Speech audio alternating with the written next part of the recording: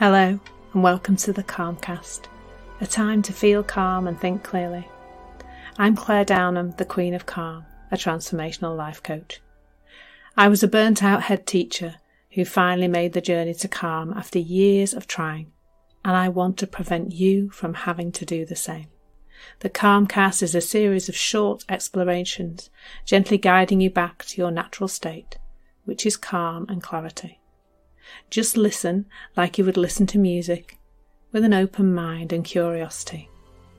There's nothing else to do. Now let's relax into today's episode. So today we're going to consider how we define ourselves. Because we do, don't we?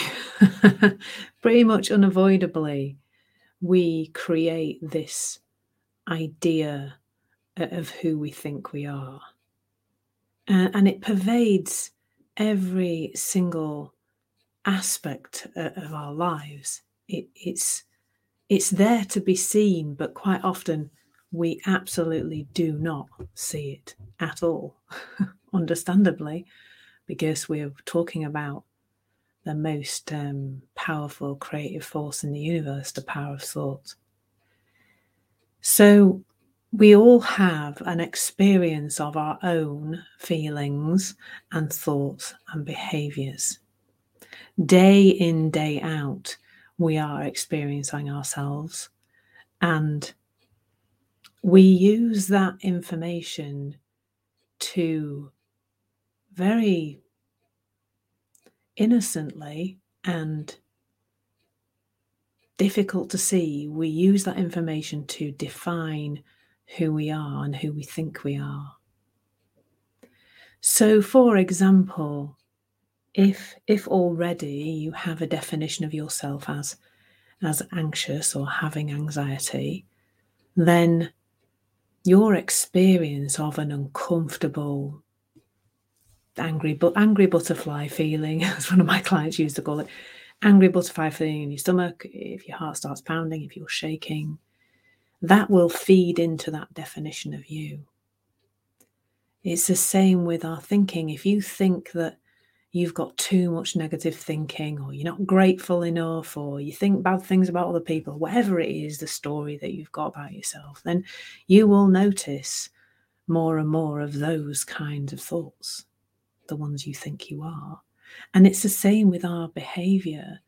If I think I'm greedy, for example, I will notice that I eat too much, or I eat too fast, or I do eat too fast actually, but anyway, apparently. So all that is happening day in and day out without us really knowing that it's happening.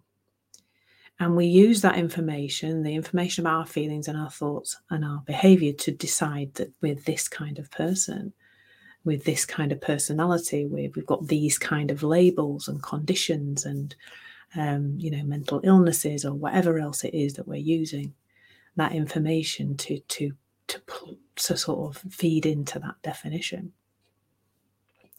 So here's the first place where we can start to just go, hang on a minute, because that's all we're doing here. We're just generally saying, hang on a minute, how is that working? And how it's working is that the entity that is being defined is being defined by itself, because it's all part of the thought process, isn't it? So it's all part of the same process. We experience our feeling and we think that means something about us, but it's the same thinking that's defining that feeling as meaning, is feeding that feeling into the definition. It's the same entity. It's the same set of thinking. It's the same conditioned thoughts that we collected way back and have added to over the years. But how easy is that to do, to see that in ourselves, to see the thing that we believe about ourselves? Really easy, Because the other thing to know is that there is a narrowing down. Immediately we believe something to be true, whether that's about us or the outside world, but we're going to talk about mostly about us today.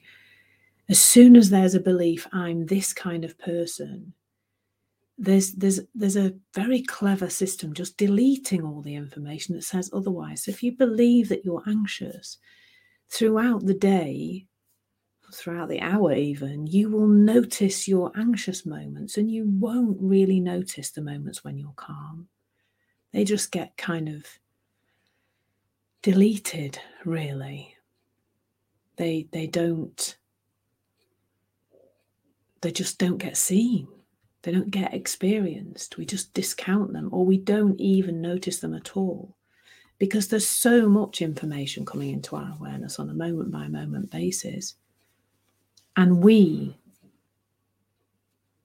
can only really, there's millions of bits of information. We can handle about 50 at a time, 50 per second, let's say. I don't know the exact figures, but that is how our system is working all the time. So what we can start to do with this is to bring some awareness to how this system is working. The less we think about the specifics of us, the better, because of course, as soon as we start to think about the specifics of us, we are bringing with us that defining being, that defining entity of thought. We're just bringing that with us. We're bringing it into the perception that we have. And that's why it's not so helpful to talk too much about ourselves, but to talk about this system and how it's working. To talk about and get curious about how we are defining ourselves, how we might hear other people defining themselves. And as we begin to do this, things start to just shift. We start to notice that we're less bothered by that which passes through our head. We're less bothered by our feelings, less bothered by our thoughts, and less bothered by our behaviours. And what we might think is, oh, well, they'll never change then, look, because we're not working on them. We're not making them change. I don't like these feelings and these thoughts and these behaviours, so I actually want to change them. But what you're seeing and what you don't like is so disproportionate. It's so out of proportion. It's not true. It's just how we're seeing the world. So we can start to just hold it all a little bit lighter, not perhaps feel quite so attached to it all. Because I don't know if you've noticed, but it's not helping. Maybe you've been looking at a particular way of feeling or thinking or behaving and worked on it for a really long time. And it's still there. And it still looks like it's part of you, and it still looks like it's permanent. And it's still, because you've tried lots of things to get rid of it, it looks like it's who you really are, that this definition you have of yourself is true. But it really isn't the thoughts, the feelings, or the behaviour that matter. It's that we think that means something about us, that we think that defines who we are. And underneath all this thinking about who we are and all this noticing of the things we don't like about ourselves, underneath all that, there is something beautiful. There is who you really are. The closest that you will see that is in a small child, that innocent energy, that resilience, that confidence, that clarity, out of the mouths of babes. What do they say? And we go, whoa. That intuition, that lust for life, all of that is underneath this definition created through thought that we've made for ourselves. And as we start to see through it, as we start to take those thoughts and feelings and behaviours less seriously and realise they don't really mean anything about us, they're just what's happening in the moment, they start to fall away, and we can reconnect to that which is what we are truly made of. So hopefully I've not completely blown your minds this morning in this talk. So yeah, just get curious as always. Just notice. Thank you so much for listening. There's nothing to do now but bring some awareness to how this is working out in your life. Listen regularly to experience longer and longer periods of calm. This has been the Calmcast with Claire Downham, Queen of Calm. Take care and keep listening.